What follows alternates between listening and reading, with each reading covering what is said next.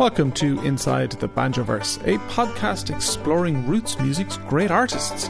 Please do rate and subscribe, it makes a huge difference, and let all your friends know to listen. This is Enda Scahill from Irish bluegrass crossover band We Banjo 3. Before you freak out, don't worry, there's actually 4 of us, and mostly just one banjo. That's me. Well, I'm in Galway again, and it's raining again, and I can no longer see Galway Bay or the hills of Clare, but nonetheless, we press on. This interview is one that I did for the American Banjo Museum for their series called The Superfluous Fifth String, and it was one of the more interesting ones for me because I got to interview Martin Howley of We Banjo 3. So interviewing somebody that I've known for a very long time was challenging and fun. And what came out of it is an incredibly in-depth analysis of banjo playing and also a good look into the mind of Martin Howley, who has an engineering background. And that certainly comes out in this interview as his analysis of banjo technique, right down to the very finest detail, is it's really something to listen to. So I hope that you enjoy this interview. And again, a huge thank you to the American Banjo Museum for allowing me to use the audio from the original broadcast for this podcast. Welcome to the Superfluous Fifth String. My guest today is my bandmate from We Banjo 3.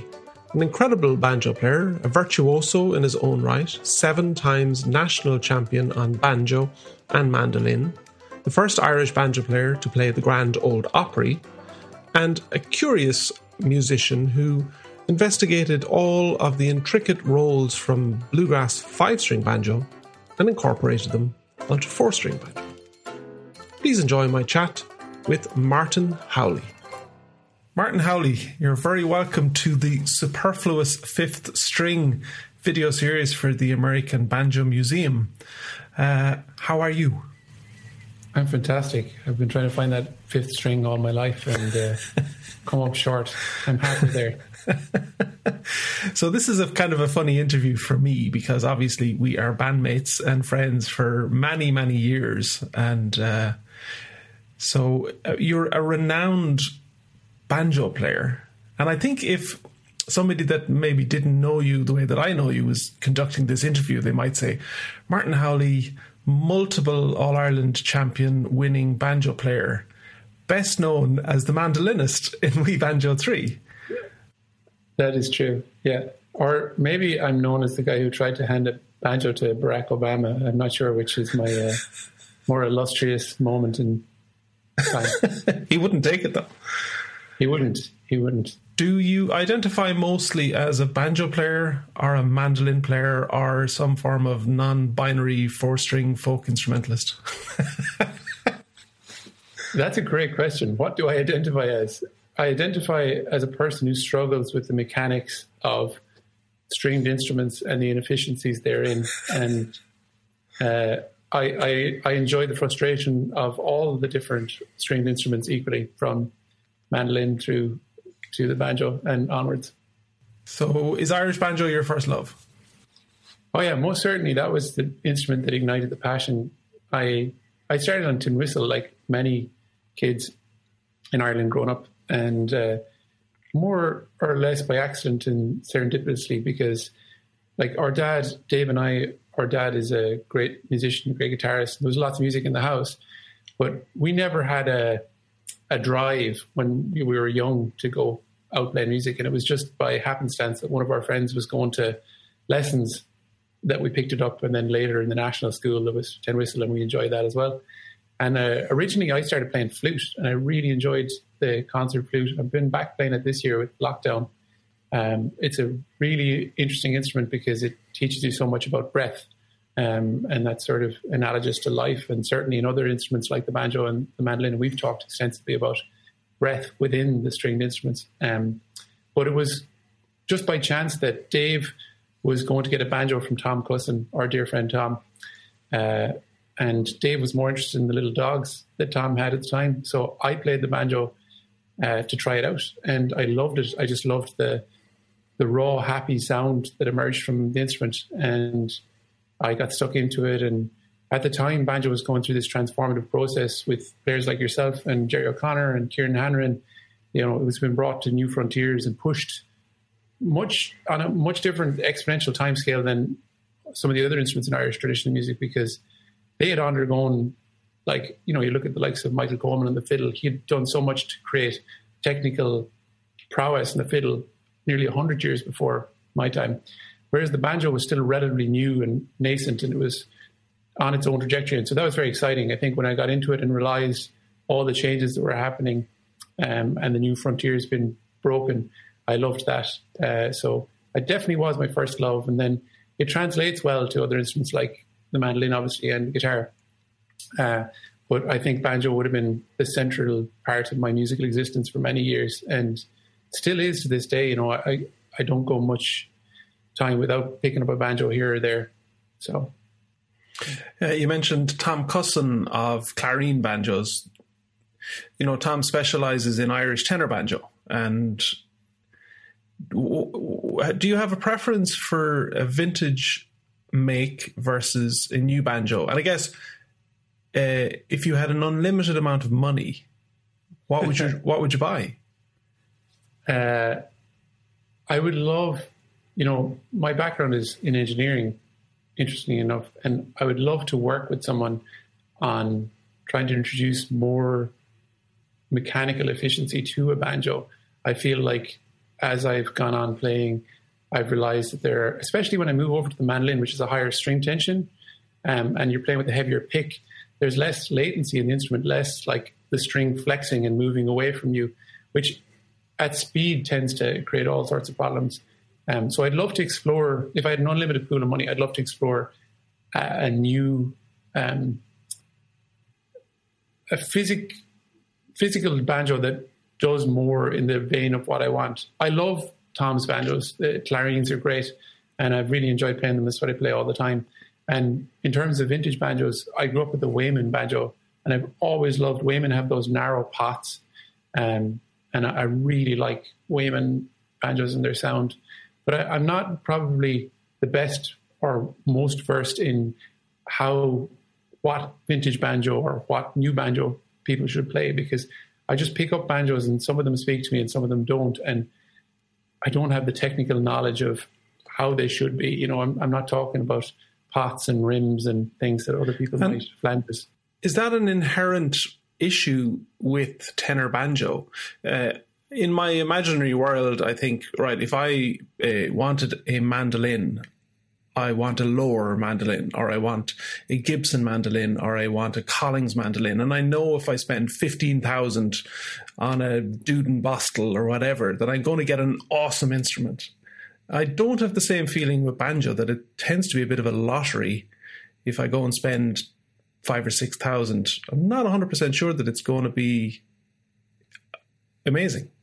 Yeah, and I wonder, I don't know, I've had some of these conversations with some great five-string players too. I think you hit the nail on the head that spending the money doesn't necessarily mean you get a good banjo. I think partly because, you know, you go to the American Banjo Museum and you see the banjos, and after a certain point, it's not about progression of tone, it's about progression of the ornate physicality of the banjo, the aesthetic. You know, you have these bejeweled, bediamond, huge, beautiful wood finishes, and I mean, gorgeous banjos, like all the Singerland banjos of decades past, and old Gibson master tones, a lot of the like more ornate paragons and paramounts. You see them in real life in the Bacon a Day and the Silver Bell banjos. They're all unbelievably ornate, but I don't know that ornateness has any real positive effect on tone. And I think after a certain point, the banjo, especially in the four strings, it's such a niche thing. I think that the pursuit of tone and the pursuit of playability fell secondary to the aesthetic of the banjo. And I think that's where we're at. We're kind of trapped in a loop of tradition, wanting not to break the mold too much to appreciate what we've had, but also not having the critical mass to drive on a pursuit for a next generation banjo. I feel like maybe that will come in time, because you look at like all the players now that are coming up that are really technically brilliant and are looking for more from the banjo, and they'll push that. And so that's my hope, is that we see more progression in the actual mechanical impetus of the instrument. But that's going to take a maker to really concentrate on making a much, much better technical tenor banjo. And I would feel a lot, outside of the Irish circuit where Tom Cusson specialises in Irish tenor banjo, but is largely, took an Epiphone from the 1920s and went, this is a very good banjo, and I'm going to make it with modern parts. Right. I do feel a lot of the other makers, like Prussia, like I've seen the 5-string Prussia banjos that I think they're made in the Czech Republic. Alison Brown has one. They're an awesome banjo, but you go online and listen to their tenors and they don't match up with what the 5-string equivalent is. And it seems like the tenor is, we'll just knock off a 5th string, make it a bit shorter, put on heavier strings and hope for the best. It's going to take that special maker that's going to go, right, I'm going to dedicate myself to Elon Musk of the banjo, essentially. Yeah. I like that a lot. Yeah, we should get Elon involved in making the banjo great again. I feel like part of the problem is that the 5-string banjo and the tenor banjo have been on paths divergent. They're seeking very different things from their tone than we are. And especially because if you think about the Irish banjo as primarily a melody-driven instrument, and a lot of it is very rhythmical, it's pursuing a very different avenue. So the path of progression is different to the 5-string, and it doesn't work to just apply a blanket of 5-string techniques and progressions to a 4-string banjo. Although, that being said, there are people like Tom Neckville who are making very interesting, almost taking from other avenues of innovation, like he's cyclotronic, is that what they call that? Mm-hmm. The head that moves, like on ball bearings, like that's a really interesting idea. Or using different carbon fiber parts or Teflon or these space age materials that may give us new qualities in terms of tonal experience and the weight issue, because banjos traditionally have been so heavy, and I'm not able for the heaviness of a banjo. I'm going to say that right now. Nor am I.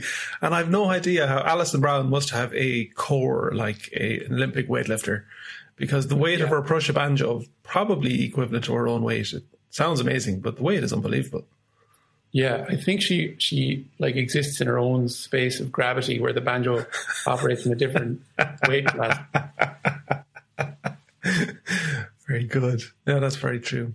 Yeah, I do really admire Tom Neckville because he's really trying to push the envelope in terms of the make of the banjo and trying to find something different from it.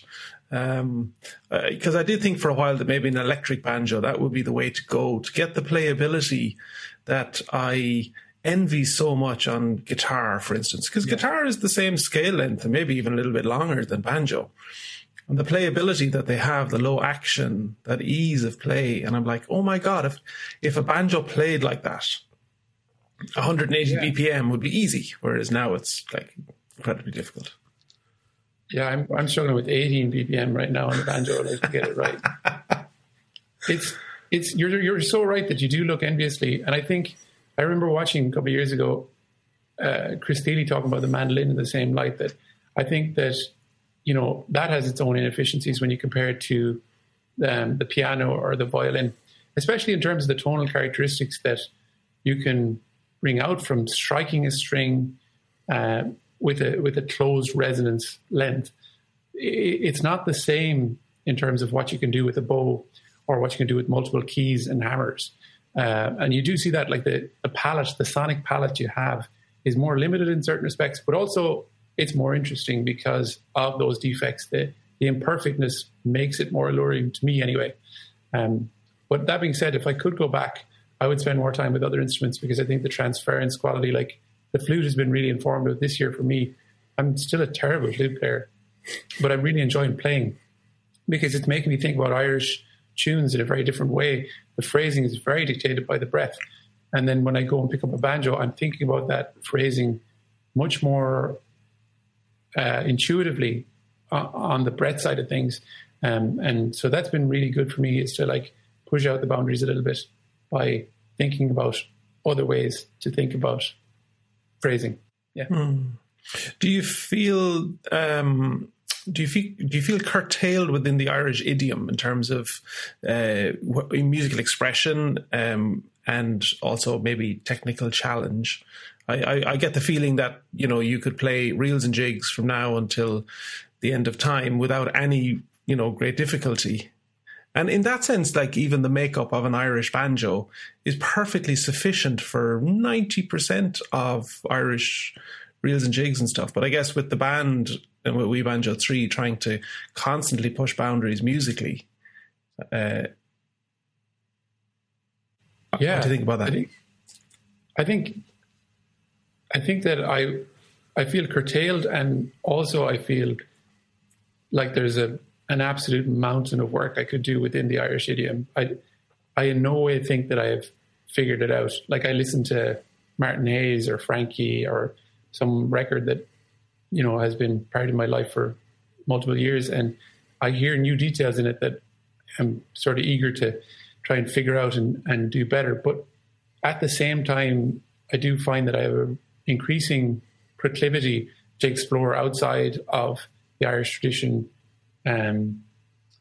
Irish plus, maybe, like the idea that, you know, there's things that I could bring back to the tradition and to the canon that would be exciting and new. And so I've been trying to do that. But I do think you're right. There's sort of a use case for the banjo in Irish music where it's part of the rhythm and tonal perspective of a melody. And banjo does that incredibly well. And I think I've really enjoyed listening to great banjo players playing duets with other instruments. Maybe that's part of the magic of a banjo, is a banjo really shines, I feel like, and we've talked about this, that a banjo shines when it's with another instrument because it's complementary.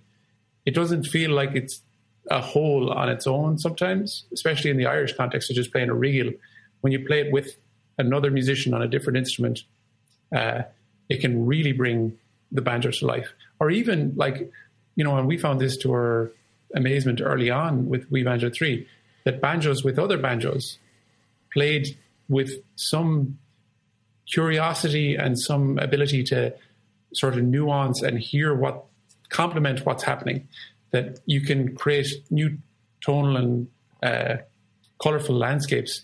And you think, oh, that's just two banjos stacked on top of each other, but there's so much that can be done in that. I think back to when we started playing old time music together, and we weren't really well versed or didn't grow up in old time traditions, but you could see straight away that the Irish tenor banjo had all of these possibilities that we were, you know, before that unaware of. And that was really exciting. So I feel like that's where I want to go, is find those little avenues and pursue them with curiosity and not too much judgment, because that's probably my big downfall, is finding way too much judgment in the pursuing those things. Yeah, because playing solo banjo at home during a pandemic is basically a soulless vacuum of self-criticism in the dark. It's a form of the physicalization of self-loathing, really, isn't it? Like, yes, that's actually very good. I feel like that's exactly the point we were making, that the banjo is so complementary with other instruments, but it's really hard on its own. Maybe it's the staccato nature of it. I just find it doesn't have that in a real reverberant room. Like, and the funny thing is the optics of that. When I'm then standing at soundcheck listening to you playing in a reverberant room on your own, I think, wow, the banjo is so amazing. It has so many overtones. It's so interesting. It's so different to the other instruments. But then I go to play it myself and I think, what is this pot of warbly strings that's making noise? I hate it. Yeah, so I think, and I'll ask you this, do you think that speaks much more to your own personality of perfectionism and the self-critic that comes? It's the other side of the coin of excellence. I do believe that. Because, you know, we know hundreds of banjo players that they love nothing more than to come home from work, take out the banjo, and essentially plink plonk away on just any tune at all, and they love it. Whereas, I think I identify with you when it's like I take out the banjo and I'm kind of going, this just doesn't sound as awesome as if I was playing the fiddle or the piano or anything else. So in terms of personality, I always Like, we're never. I do start these questions with a question, and then it becomes a statement that doesn't have a question mark at the end, except a sort of suggested one. What do you think, Martin? Yeah, I think that's part of like We Banjo 3's DNA too, and part of our friendship. And I think it's been good for us and good for the banjo to push it and feel a little uneasy about stasis, homeostasis. But I do often, and I think I've remarked to you that I feel like I would love to be able to sit down and just whittle away on a reel and feel the joy that I did when I was 12. There's a tinge of nostalgia that, like, when I was 12, I'd sit down and play the banjo and be absolutely delighted playing the Mullingar races or, I don't know, the Doon Reel or something, and just really get into it. And nowadays, before I'm even in the music, I'm thinking about pick efficiency and types of pick and pick angle and strings and tension. And so sometimes I think that can obfuscate and obscure the true artistry of just playing the tune. So I'm trying to find the happy medium. I haven't found it yet, but if anyone knows the address, I'm very interested in getting there. So that sounds like a metaphor for life. When I was a kid, I did things and I didn't think too much about them. And now I'm an adult and I overthink everything and complicate the living daylight, complicate the joy out of life. Yeah, overthinking.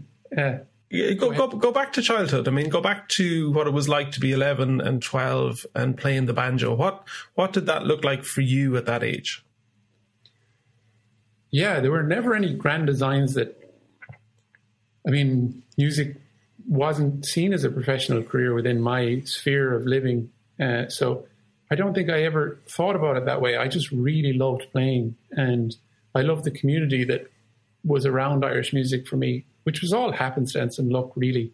I mean, I had great parents who saw the potential for joy from the music, and they pursued that for us. So there was never any pushiness or any sort of drive for success. We didn't have the Tiger Mom type thing. We just had supportive parents, which I was really grateful for. But the banjo was sort of an avenue and an outlet, even before I knew that I could kind of put my emotional state in some cosmic order using an instrument. I was doing that through the banjo. And I think it helped through difficult teenage years to kind of be able to sit down and play a banjo. And I definitely played other instruments and enjoyed them too, but I keep coming back to the banjo and sort of playing mad tunes and, looking up to figures in the Irish music scene that were doing different things and trying to play like them. And it was great. I don't think I could look back with any regrets other than sometimes I think, I would have loved to play even more and believe that it was possible to do so. That a career in music was possible, because I would have probably loved to go and do music in school. I didn't think it was possible, so I didn't do so. But looking back now, sometimes I would love to have, more of the theory and more of that core understanding of where things are coming from so that I could science it out sometimes, Yeah. I mean, I did classical music for years and I still didn't pick up any of that stuff, despite, having distinctions for 9 years of piano. And at the end of it, I think Mick Flannery, who I chatted to during the summer, said that. He said, I never knew that there was a toolbox for music. Great. And he said, it's a very simple toolbox. Had I known 20 years ago that there was a toolbox, it would have made life a lot easier. And you didn't really need a toolbox for playing Irish music. You just learned the melody. But I think it would have been wonderful had I known that there was a toolbox of chords and progressions. And I do feel within the bluegrass world that bluegrass musicians learn that entire sphere of music altogether, and they have an advantage from that. Do you think, though, that, I don't know, but do you think that if you have the toolbox full, that when you go to play Irish music with all its oddities in terms of phrasing and meter and swing and all the irregularities, even in like Mixolydian plus modes and such, that, like, do you think that it would actually make it harder because you'd be thinking about it too much? Well, I knew guitar players who knew too many chords and they could intellectualize the soul out of any session, because rather than just getting into it, because Irish music is very simple, they would be trying to almost wedge this intellectual level of musicianship into the whole thing and almost killing it. So I think that answers in a roundabout way. Of the interview where I asked you questions, I'm not sure that's true. That's fine. Irish music is very social music. Yeah. Did that impact on you, as a teenager growing up, the ability to be able to go in and sit in the middle of a session, swing out the banjo, have girls come and sit in your knee? Yeah. They would have got in the way of your picking hand, but... Yeah, I had to be pushing them off my knees and short legs at the time, and they were just getting in the way. It definitely was a huge part of our social life. I joined a Kyoto group called Kilnadima, which you know well because you taught there, and that was part of our friendship too. Definitely had your group of Kyoto experiences were very formative, around chords and harmony and theory. The social aspect was great. I loved meeting people. I met some of my very best friends through music, and definitely there was an angle of meeting girls. I'm not going to lie. It was rock star banjo. You'd think it's great for picking up girls. I still don't know if it was to this day, but sometimes it's worked for me. My wife, Diana, tells me that our very first meeting was me teaching her the banjo backstage at a gig.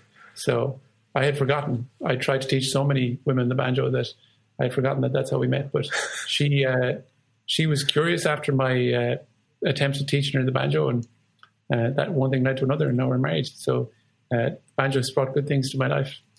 Absolutely. Just going back to the banjo and its the banjo bling. Why do you think the banjo is so collectible?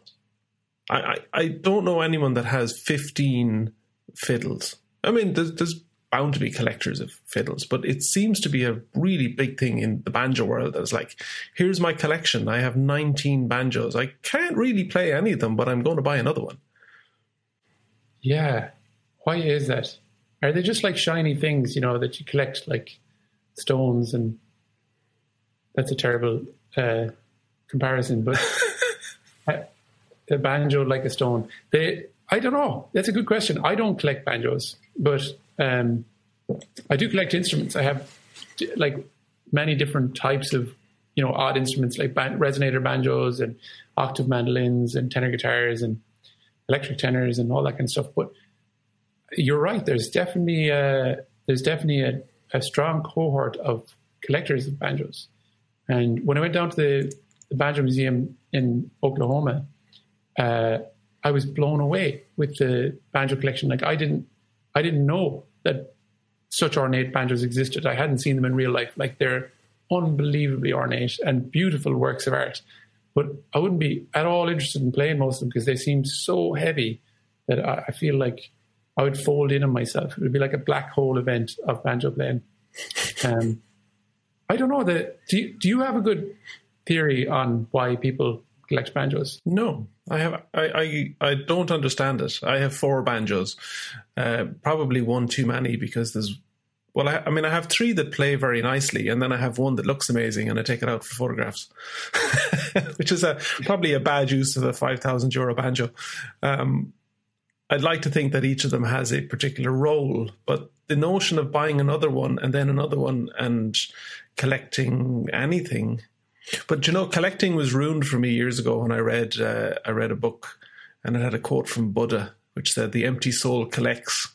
And I was like, well, I'm not going to have an empty soul, so I'm going to stop collecting things. Buddha and the banjo, I love it. Maybe you're onto something there that I feel like there might be the potential that I'm unhappy with the sound. Much to the first part of our conversation, you're chasing that perfect banjo and it's not quite there. So you pick up another banjo, kind of banjo acquisition syndrome, and you think this banjo might be better, but I can't give away any other banjos because they're all special, like my special children. So you form some emotional attachment to an imperfect banjo, and then you're still on the search for the perfect banjo. Maybe that's the best working theory I'd have. I would love to find exciting new avenues in banjos, because I've picked up so many of them over the years and played them and left slightly wanting, just wanting more from them. So I'm still searching for the perfect banjo, but I feel like I would also sell any banjo I currently have to have that perfect banjo. They feel more like tools than emotional instruments to me. Yeah. Have you ever played one that you went, I really, really, really want this banjo? Maybe it was in a collection or belonged to somebody else that was not going to sell it. Yeah, I did during the summer a couple of years back. I played a top tension 5-string. Like, I can't play 5-string, but I just picked it. And obviously it made no sense because I don't play that tuning at all. But just the richness of tone that I could get off it right away, I was like, wow, I love this. And the maker of that banjo had died, but top tension banjos are a thing that I'm currently exploring. But they're just very, very heavy. And I'm not sure that that could have been just that 1 in a million banjo. But that was the closest I've got to, if this was a 4-string, and who knows, because then you put a 4-string neck on that and it loses its magic. I'm not sure. Like, your neck fill is beautiful. The short scale neck fill that you and Tom designed, I thought that had great potential. Like, as a banjo, I felt like I played it and I went, that's almost there. It's in the right direction in so many ways. And so much of it too is subjective and personal preference. Like, I'm going to like a set of overtones that you may not like. And I'm going to like a certain V in the neck that other people won't enjoy at all. So, I don't know. It's the holy grail, isn't it? The instrument that will make you... It is. And you put on a brand new set of strings and it sounds awful. And then the next day it sounds awesome. And then 2 days later, it's like, oh, this banjo is terrible again. And it can often be down to the quality of the string. You get a dud, ace. And then maybe we will. We'll get into talking about picks. And I still feel that banjo picks, a little bit like 5-string banjo makers who make tenor banjos. It's like, well, we're going to make these awesome guitar picks. And if one of them accidentally suits the banjo, great. But we didn't make it for the banjo. Yeah, it comes down to that addressable market, like the likes of Dunlop, who are making millions of picks a year for guitar players. From the jazz range to the Tortex range to the nylon range. And some of them might accidentally suit tenor banjo. Because I remember us playing a festival in California, Bottle Rocks, and a Dunlop rep came up to talk to us afterwards, and he had never seen tenor banjo played, and he was completely blown away with the whole show and the instruments. And I've had that reaction. You've had that reaction. I mean, the whole band have had that reaction when we meet bluegrass players who haven't been exposed to Irish music. They're blown away with what has been incubating quietly on a corner in the edge of Europe. I mean, and it's much more broad than that, I suppose, in a lot of ways, but it's still a niche thing.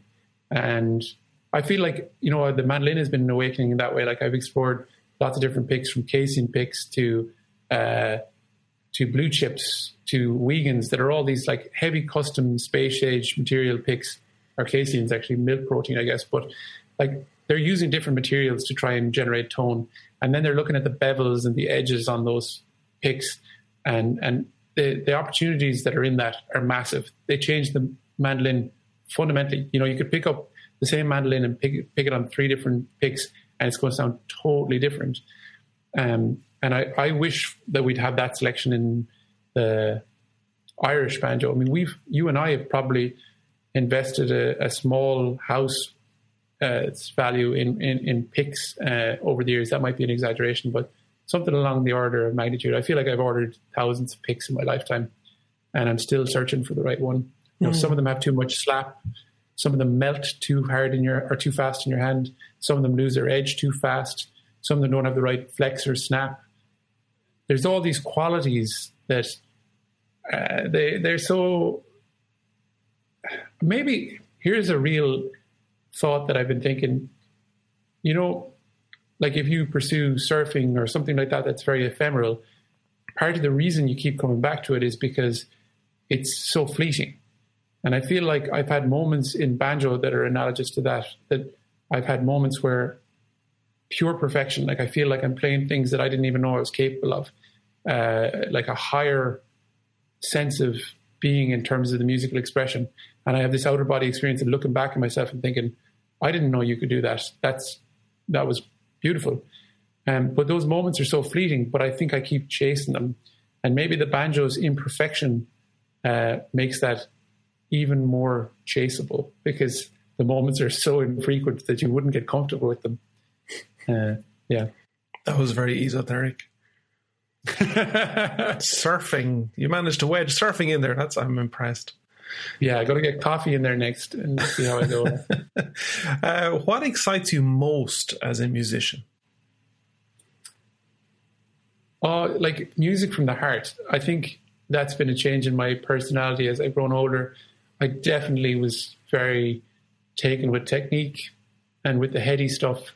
When I was younger, I thought, oh, that's so cool and fresh and innovative. And I still have a real strong place in my heart for that. I love watching people be curious and do something new.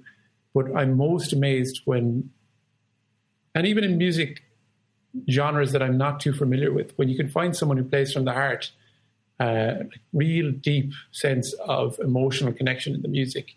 That's where the magic is for me. And that's what I'm trying to figure out for myself, is that I'd love to be 70 years of age and sitting down playing a banjo and to be emotionally connected with another person. It doesn't really matter how many people are involved, but that transcendence, that emotional connection, that's the thing that excites me most. And it's the thing I'm working on, trying to get it away from all the technical in the head stuff and get to what is the emotional connection for me in this.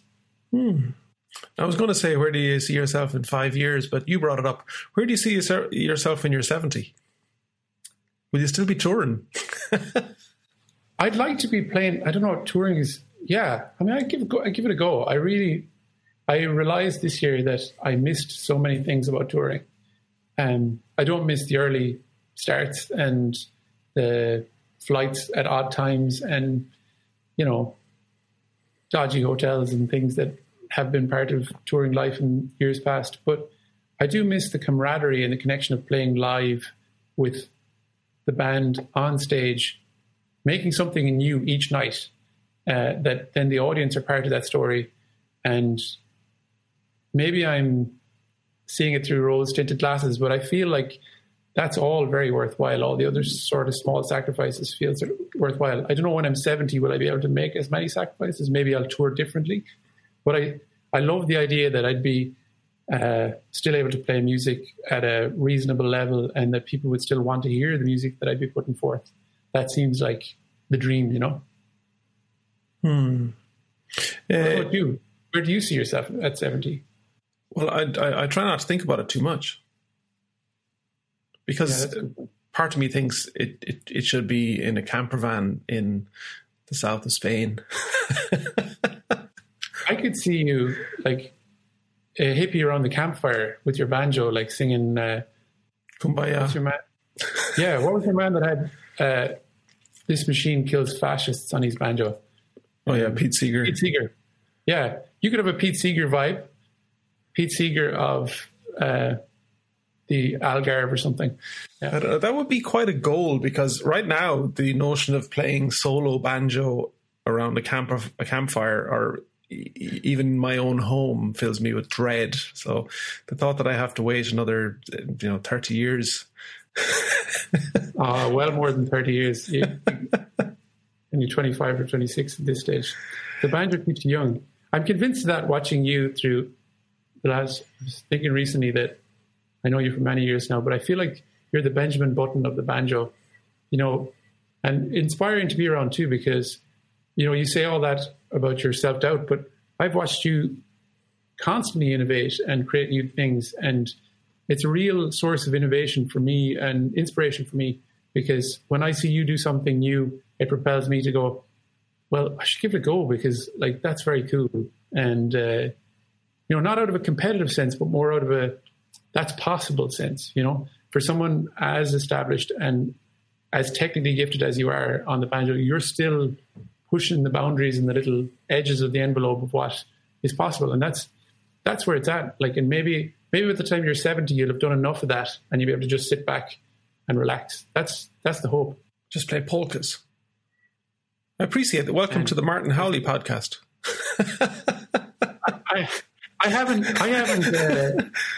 I haven't been on one of your podcasts. You're a very good interviewer.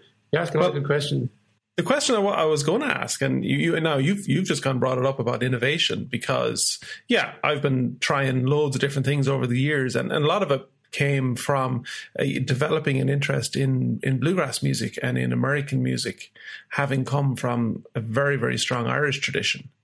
And I went down the old-timey route of trying to get that really earthy sound from a banjo.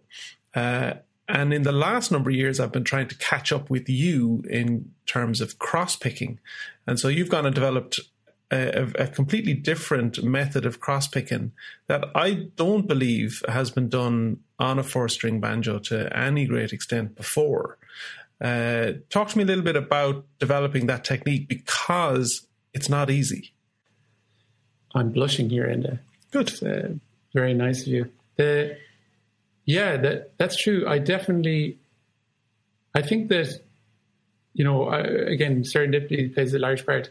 I was lucky that when I was in my teens, I got a Bella Fleck record from my mum and dad, and it was Drive, one of his more bluegrass-centric albums. And I just loved the energy that was in that.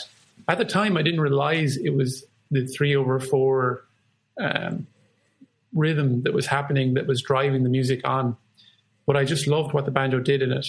And I didn't know that Bella Fleck was playing a 5-string banjo. Like, the internet wasn't really much of a thing. And I knew that there were 5-string players, but I didn't really qualify the difference between what I did and what they did mechanically. So I just gave it a go. And I remember we had this app on the computer called the Amazing Slow Downer that actually pulled it way out of tune. In its first iterations, that app used to change the tone and change the pitch a lot. So I'd have to detune the banjo and play along with Bella at 0.25% of the speed that he was playing, and learn those, what I later found out were newgrass rolls. They were like power 5 rolls, rather than having the full triad chord in it. They would just have the first and the fifth, repeated multiple iterations of it, and then add the color that they want, like the 4th or the 2nd or the 7th, whatever they wanted to put in to create the energy. And I was just doing that accidentally, and I didn't really know that it was anything special or different. And then it didn't really have much of a use case, because I tried it in sessions and people hated it. They'd say, "What are you doing?" I'd be sitting beside a keyboard player and they'd be saying, "This is terrible what you're doing on the banjo there." And I probably was pretty arrhythmical with the two, especially at tempo. So it wasn't really till we started playing in Wee Banjo 3 that I found a use case for it, being able to play something different to what was going on. And the speed gradually came up, and I think the steadiness of understanding the metronomic nature of it, that it's almost like a drum fill in a lot of ways. And so really understanding where the 1 is and where the 3 is, and feeling them organically as they naturally speed up in Irish music. So that's where it all came out of. But I think then I was driven on by the fact that everyone in the band loved it, and you were trying different versions of it. And I feel like we started adding more, colors and variants to it, doing more across. At the start, it was just 2 drone strings. Like, a lot of it would be, say, out of the key of A major and playing, if you imagine G, D, A, E, playing all of the melody notes on the D string and picking through the A and the E string, which are your 1st and 5th. So, if you start on fret 7, you've got A, E, for example. And if you go down 1 fret to 6, you've got G sharp, the 7th, or the major 7th against the A and E. And then go down to F, you've got that nice 6 color against it. So you go on and go forth against like that. And that's what it was for the longest time, was just doing a load of that in 2 keys, D major and A major. And then over time, I started to fill in other little colors with the other fingers. And it's still a work in progress. I'd say it's fairly nascent, but it's been kind of an enjoyable experience to see how it works in Irish music. And also then to watch, you and Dave come up with completely different ones that I wasn't able to do, and then sit at home and try and replicate what you were doing. And I feel like, that's the thing, is that having a group of people do something pushes the innovation, because everyone's coming from a slightly different musical direction, and they add different colors that you wouldn't think of otherwise. But I think it's been a good addition. Yeah. So do you identify what the different techniques that you do? Do you identify them to standard roll formats in bluegrass music? Because I know they all have names, whereas we just called it all cross-picking. Yeah. I feel like I like the organic thing where we just apply, certainly within the context of the band, we're not talking about, oh, it'd be cool if you did a forward roll there. You're just trusting the musicality that someone will find, whether it's a 2-string variant of it or a 3-string variant of it. You know, it's a forward roll, it's a backwards roll, it's a trad roll, it's a newgrass roll. But there's nomenclature for them all, but I don't think, because we didn't grow up in that idiom, it's not that useful or efficient to have the names. I do, when I'm teaching, try and give them names so that people can think, okay, that's that variant where you do 1 2 3 1 2 3 1 2 3 1 2 3 1 2 1 2, so that you get the 4/4 package over 2 bars. But I don't know that I have good names for them. It's a difficult thing when you're on the edge of trying to find some new things. You don't know what you don't know. You know, there are names for them, but it wasn't until I met people like Wes Corbett and Noam Pikelmy and started showing them what I was doing that they were like, oh, that's this thing. You know, that's a forward roll. That I realized these are all from the bluegrass canon, and a lot of them are pretty replicable, but I just didn't know the names. I recently took out, I found a PDF of the Dummies Guide to Bluegrass Rolls, and I was trying to figure out, because I do like probably 2 variances and then one that's really not within the bluegrass canon, but it's a form of cross-picking. But the 2 that I do, I couldn't actually find them on that PDF. And I was like, well, this is something completely different, but it approximates what I hear. Now I had to do a huge amount of work to get the speed up, and I'm still I think I'm 30 or 40% behind where you can hit when you hit top flight. But what I did find was really useful was that ultra slow practice. So I'd been preaching it for years and had never really done it myself, because within Irish music, didn't really need to, because I played so much. But when it came to learning how to cross pick at speed, I did it by doing mega slow. What did you do? I think I was lucky that I have this thought that, you know, we've talked a lot about picking pattern, and not anchoring the hand is pretty key. Or certainly not anchoring, like you can loosely touch the skin, but any kind of tension through the wrist for the rotational aspect of quick picking can be a real detriment. And I don't have this is the perfect way to pick tenor banjo, but certainly the idea of planting hard and pivoting seems to be counter to the very best in Irish music. I think you sort of have the same thought. But funny enough, I think that the opposite is true for playing a cross-pick, because you're rotating through a fixed point in space over the same strings over and over again. So it's kind of a rotational collection. And by having some kind of thing you even loosely pivot off, I feel like helps a lot. So I accidentally had bad technique that allowed me to do that. So then when I cross-pick, I revert to my old technique of pivoting hard off 2 fingers on the skin. I don't pivot like rock solid. They still slide, but I find that to be way easier to especially at speed, because then the hand isn't just levitating in space. It's sort of just moving through a counterweight over time off the fingers. That got needlessly technical, but I think that's... No, it makes a lot of sense. I need to try that, because I've never been able to pick properly or with any efficiency by having any form of like strong pivot. But then I do hit a tempo that's hard to get past. And, you know, when you listen to Russ Carson hitting 180 BPM or something, you're like, forget about it. This just is never going to happen on a picked 4-string banjo. It's impossible, I think. Yeah. Yeah, I mean, it's interesting because, you know, there's some kind of natural change in anatomy. Everyone's hands are a little bit different. Like I've always thought my thumb was quite long when I analyzed it compared to a lot of like bluegrass and jazz and pickers like you as well. My thumb seems long. So then it like curls and moves in a different way than other people's do. So I've always wondered at that, like, does that give me some benefits in terms of cross picking? I feel it does. Yeah, so I think that I accidentally had bad technique. I think we've talked about when we started out on the journey of innovation. You've been on this spiritual path for a few years longer than me, but trying to create the best possible efficient method for transmitting and translating the musical canon. And in melody, it seems like having a hand that is free of tension is paramount importance. And one of the sources of tension is often pivoting hard, either off like the bottom or top of the wrist too hard, or off the fingers on the skin.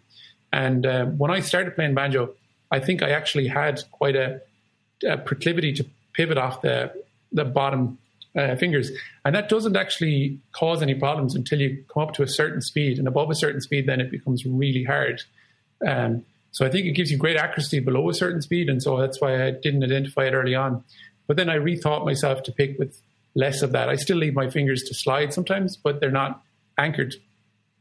But the counter to that is I think that anchoring really works for cross-picking, because it's much like the bluegrass tradition where the boys anchor hard and then rotate through a fixed point in space. So I feel like my thumb, sometimes when I watch it in videos, I find watching videos of myself back very good for learning. It's also probably fairly ego-stroking too. But I find that my thumb moves in a slightly different pattern. There's like different bends in it, which I think maybe help in certain ways and then retard other things. No, you've a brilliant insight into and you've obviously done an awful lot of thinking about it. A brilliant insight into the really technical aspects of picking technique, particularly right hand. I mean, you're using terms, kind of like release and pivoting and lots of stuff that, I mean, I've done a lot of work in terms of trying to tie down a technique for playing Irish banjo, but I feel that you've gone even further into trying to understand the physical technical aspect of picking. Oh, yeah, that's very nice to hear, because I do admire a lot the work you've done. I feel like we have similar ambitions. If you look at the great instruments and the pantheon of great players within those instruments, and there's almost a formalized, recognized technique or series of techniques that people use. And banjo, or Irish tenor banjo, has languished a bit in a world of ash or whatever you're having yourself, and it's all fine. When there are some consistently universal truths that these things will work better anatomically because they just are more efficient. At the end of the day, it is a mechanical movement. And so if you can understand that and try and utilize it to its best advantage, I think that's worthwhile pursuing. Maybe I just have too much time in my hands. No, I mean, I really admire the drive to try and find more efficiencies in, as we've discussed, banjo being a very inefficient instrument, that what you get out of it, relative to what goes in terms of physical effort and possibly even in terms of the amount of time and practice, sometimes can feel quite limited. And so trying to find a better way to play it, that you're going to get more out of it. Is very laudable. I think we're both down that same path of optimizing, and I think I view it less in terms of my own career. I feel like progression has slowed down for me, and so I'm just trying to find new avenues to explore and stay curious and excited. But I do think that certainly the work that you've put in and the work that Jerry and so many others have put in for the banjo have meant that there's a lot of shortcuts, or maybe not shortcuts, but there's a lot of good fertile starting ground for people who are coming next. And the idea is that ultimately the banjo within Irish music has a great seat now and feels like an instrument that's full of possibilities. And if we can all add our little bit to helping the next generation out to do that, that iterative optimization is what is so appealing and alluring in other traditions. And I just want to be a little part of that story, I think. And so do you think that Irish music has somewhere to go? And I mean that like bluegrass music, you can go back, you got Old Time, then Earl Scruggs came along. I'm doing a real hatchet job on the history of bluegrass music. But the idea that it progressed and kept progressing, and then now you have the Punch Brothers, you had Newgrass Revival, that as a traditional music, that it progressed and progressed and progressed. Is that happening in Irish music? And, where might the banjo fit into a future? That's heavy stuff. I'm going to attempt to give my own opinion on this, and I'll add the caveat that this is just opinion. I read recently that the time between the first time the Bluegrass Boys of Monroe played the Opry to the first live gig that Sam and the boys in Newgrass did to this year, the difference is that there's actually a shorter period between Bluegrass Boys and first Newgrass Revival than there is between Newgrass Revival and now. And that's how young that tradition is. It's very, very young. And I think it benefited from being young in an age where we have more leisure class, more time for progression, and more narrowing and focusing on minutiae in society. I think Irish music evolved very organically over a long period of time and has a much longer runway, but a less exponential curve. And part of that is just that it was a peasant music, and music was a secondary or maybe even tertiary thing for most people up until very recently. The rise of professional music in Irish music has been very, very recent. And I feel like we may see growth in all sorts of different directions where the cross-pollination of different ideas, such as what we do with We Banjo 3, trying to bring some Americana perspectives and bluegrass and old-time perspectives to the Irish canon. I think other people are doing that with jazz. They're doing that with modern classical. They're doing that even, in simple world music terms. You see the stuff like Afro-Celt and a lot of the African cross-pollination stuff. There's some Asiatic mixes with, people playing Erhu in an Irish setting and such. So I think it's in safe hands. Not to mention there's the continuing evolving of the Irish canon itself and the Celtic music canon, like Scottish music and Breton and Cape Breton, and that's all happening in our lifetimes. And I think we're just so close to the coalface, we don't see it. It's happening on a very incremental and slow level in comparison to something like bluegrass or jazz that is a very recent music form. But I do believe, maybe it's the optimist in me, I believe that Irish music has a lot yet to go. And I think that the biggest worry I would have is people holding on too tightly to what they understand or ascribe to be traditional music, because that's always the death of any culture, when people decide this is it, fixed in time, this is how things should be. Because you look at the great cultures of the world, be it from the Greeks through to the Hunnic Empire, when they fixed things in time, when they got comfortable and decided this is it, no more progression, that's when they died. So I believe that can be mapped more earthily to Irish music. Yeah, Bob Dylan said it. I think it was Bob Dylan. He said any culture that doesn't continually innovate and progress will ultimately stagnate and die. Yeah.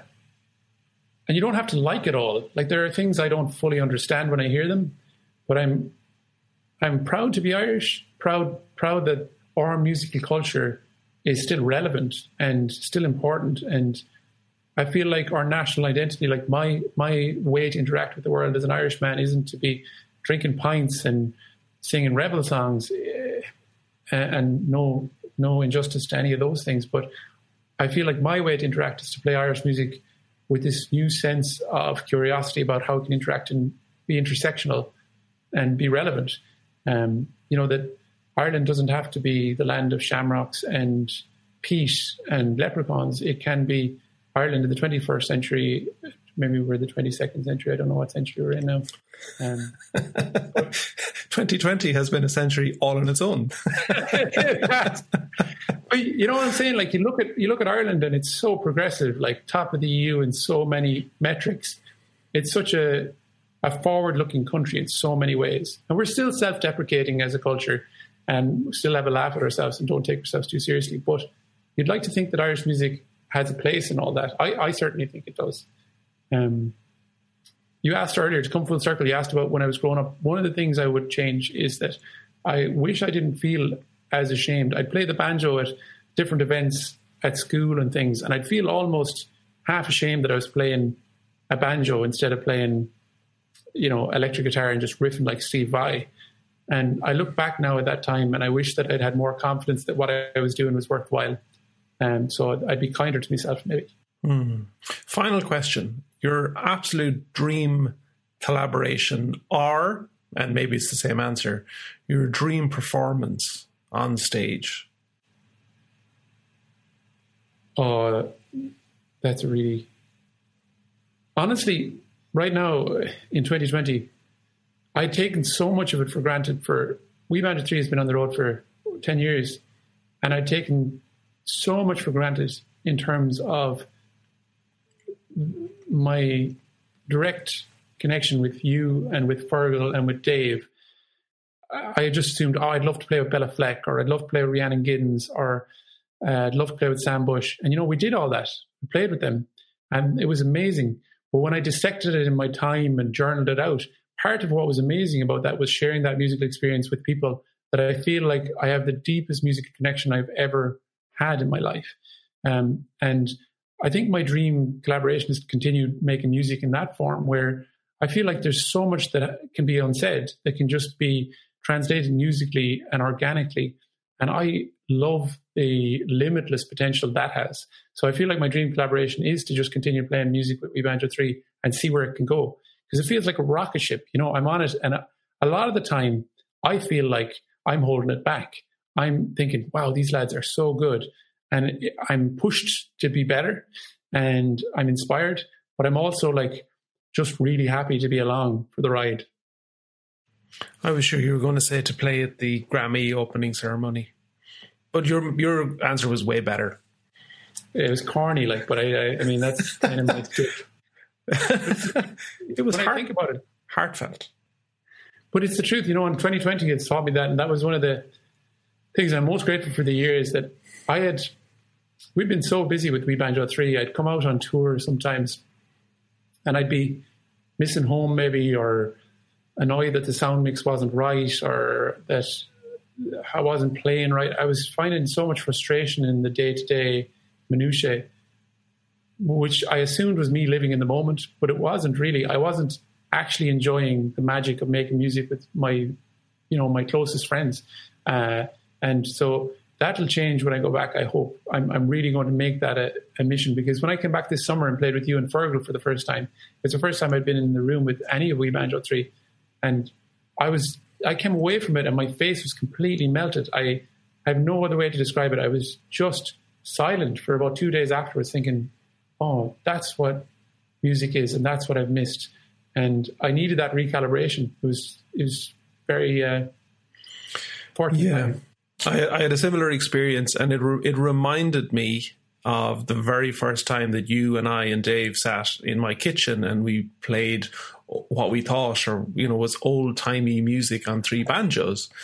And it's so easy to forget the magic and the simplicity of that moment when you get caught up with touring schedules and T-shirt sales, and is the next gig sold out, and is the next tour booked, and have we the taxes done, and everything that goes with being in a business, that it's very easy to forget why we did it. It is. What would be your favorite collaboration? What would you love This is my interview. I don't have to answer hard questions like that. I have no idea. I love collaborating. I love when other musicians are on stage. It terrifies me. We played with Bela at Wintergrass. I was both terrified at the time and then afterwards elated that I hadn't screwed it up, and then went back and listened to it and went, that was actually really awesome. I love when there's other musicians on stage. I'd love to do something like Telluride with some big jam band like String Dusters, where it's just rocking out, awesome sound, great audience, and the excitement of that, yeah. Not Punch Brothers. I'd be too scared. I can definitely get with that.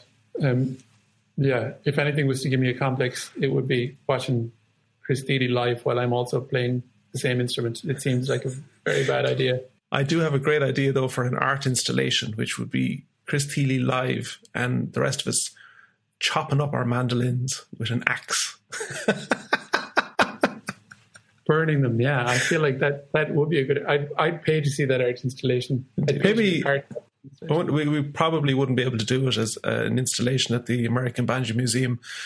Mightn't... We're doing the Bella Fleck, though, like Bella playing something iconic, the Sinister Minister or something like that, and then us just being in the background chopping up banjos for firewood. Pagan ritual type thing. I like that. Maybe melting the gold leaf off it and running away with gold.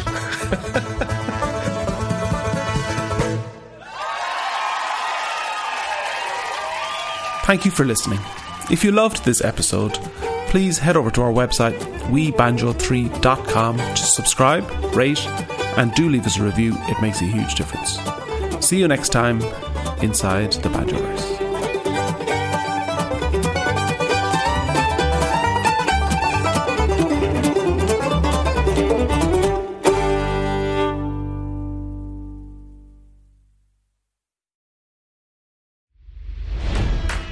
It's NFL draft season, and that means it's time to start thinking about fantasy football.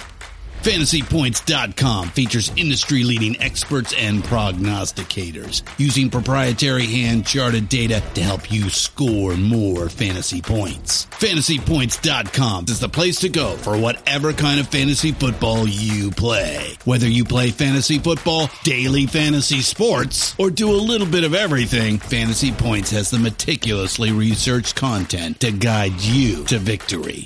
And why wait for the fall? Fantasy Points also covers the new spring football league, the UFL. Join the guru, John Hansen, Scott Barrett, Joe Dolan, and other massive names in the fantasy football universe with an exclusive offer. Use code Pantheon for 15% off any Fantasy Points package, including the all-in package, with access to every article, tool, and data nugget that Fantasy Points has to offer. That's FantasyPoints.com and code Pantheon for 15% off at Fantasy Points. FantasyPoints.com, code Pantheon. Score more fantasy points.